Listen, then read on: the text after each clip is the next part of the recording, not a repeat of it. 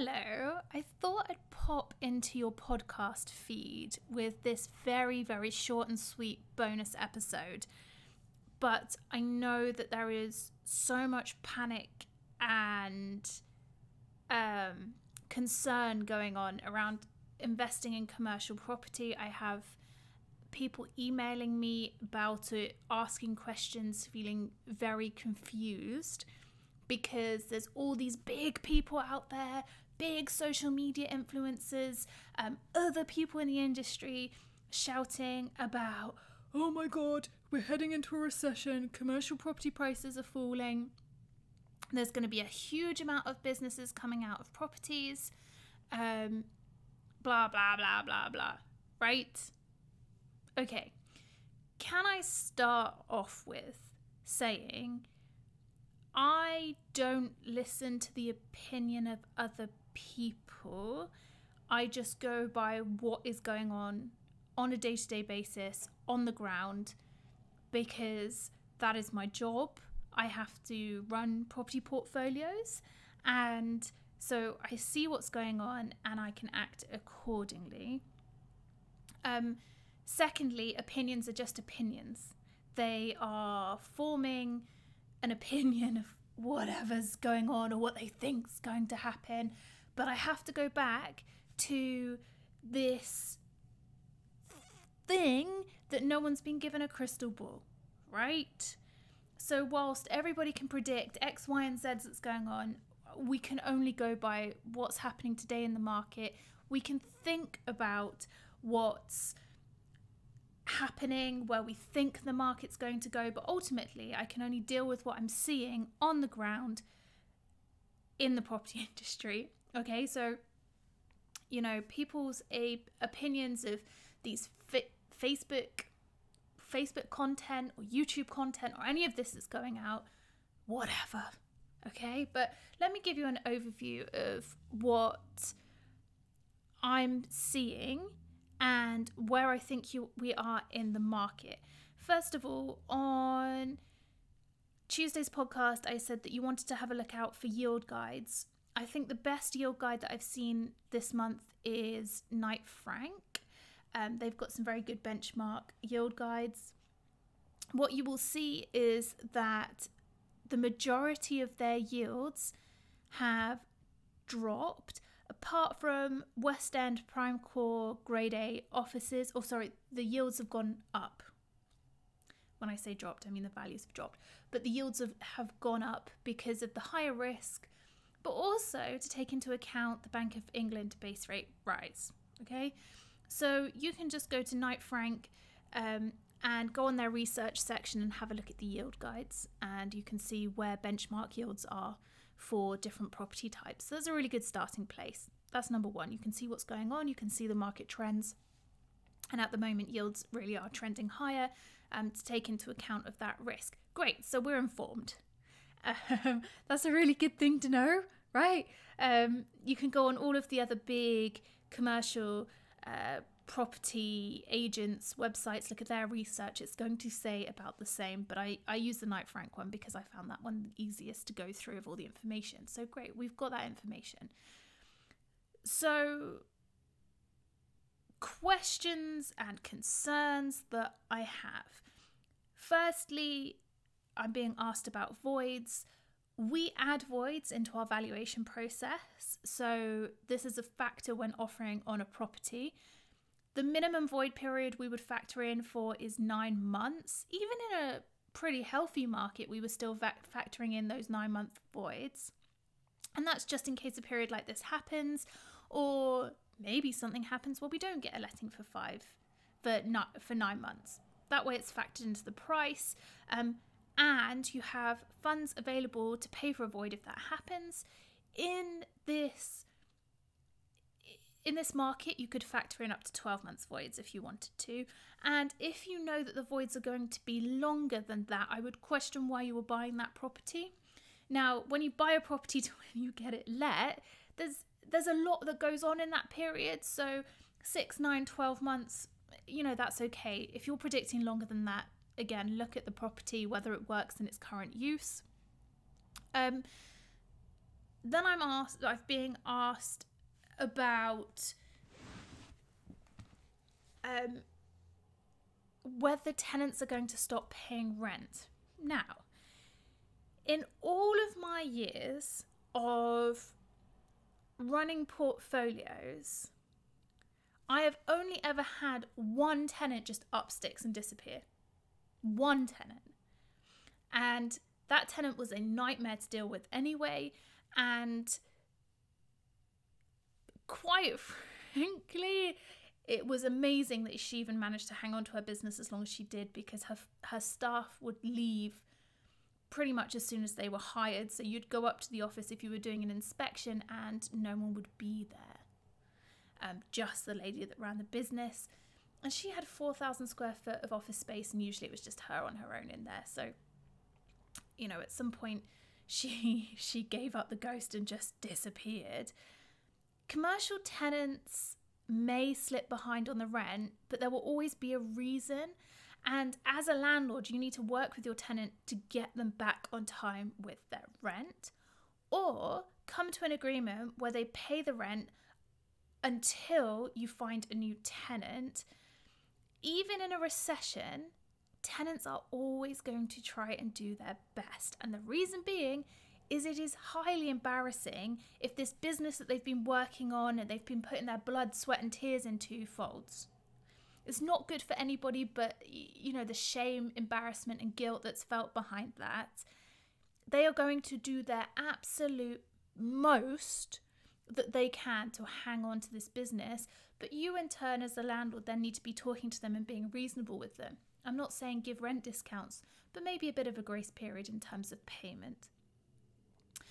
You could also talk to them and say, well, you know, if you really don't want this unit anymore, maybe you agree a surrender at a certain time, or you say you pay the rent up until I find a new tenant to come in. There's always these negotiation tools that you can put in place. From our point of view, all of our clients' units are either let or under offer, and we're still seeing take-up of offices, retail and industrial at the moment.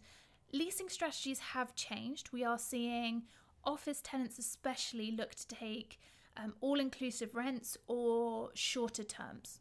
That's the difference that we're seeing. We are also putting in place RPI rent reviews, which are capped and collared, so that tenants can figure out how much their rent is going to go up by. So that's really important. In terms of commercial prices coming down, yes, they are. Commercial prices are coming down.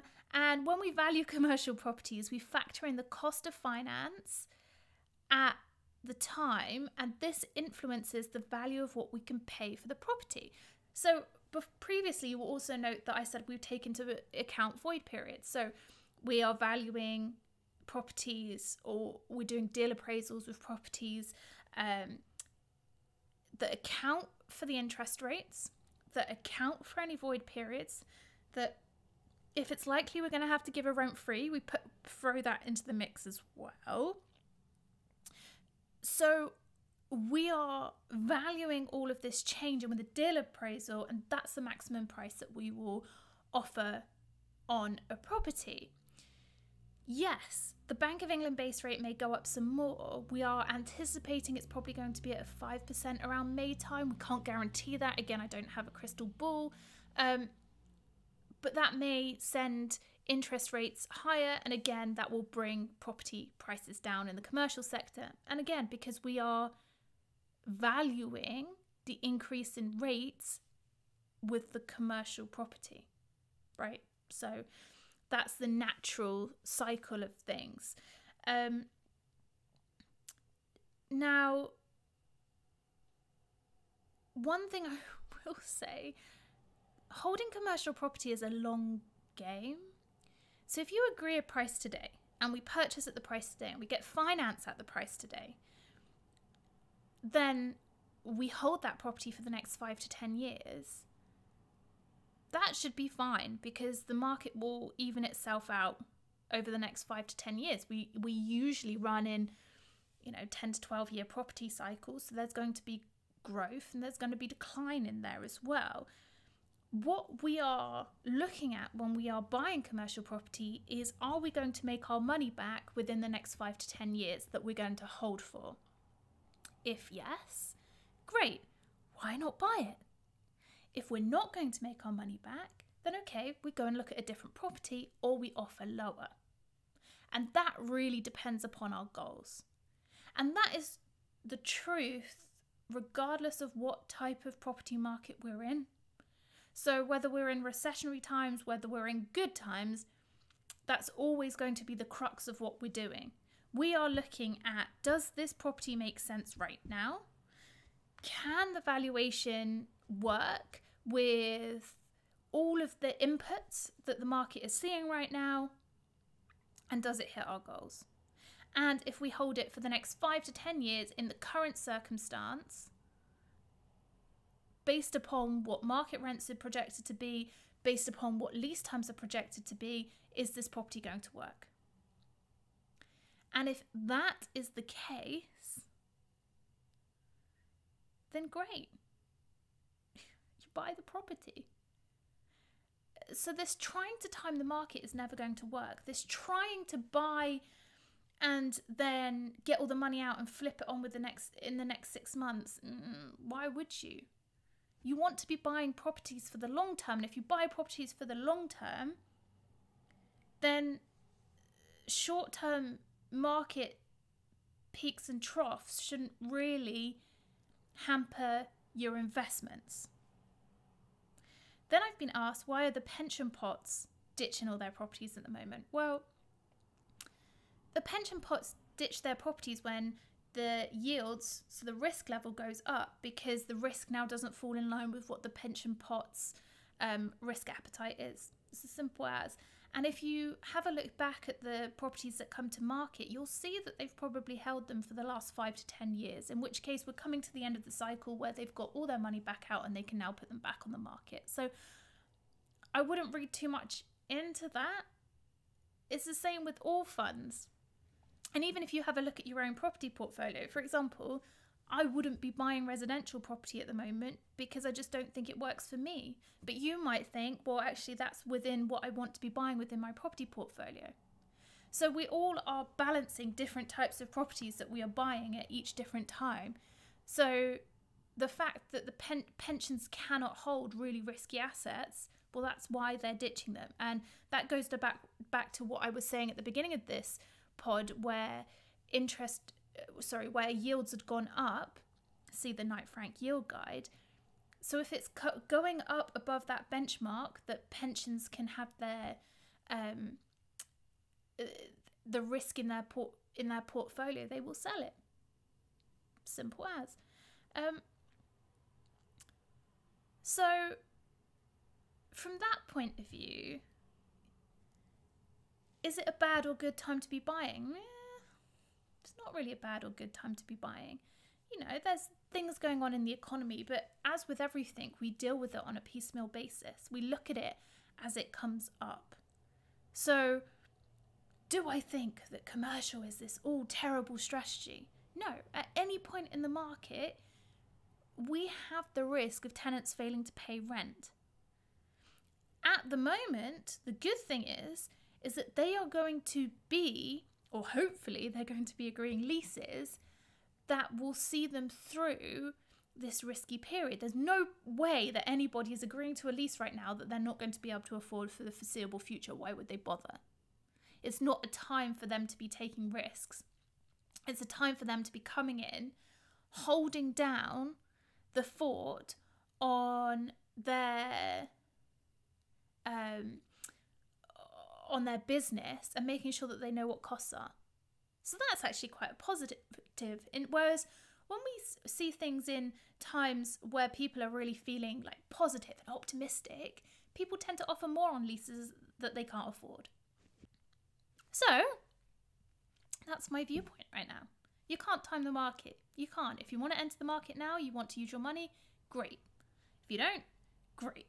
But I don't necessarily think it's a bad thing. What I do, we stay in our lane. We look at the market. We're constantly looking at finance. We're constantly looking at what's going on, and we act accordingly. And that's all you can do.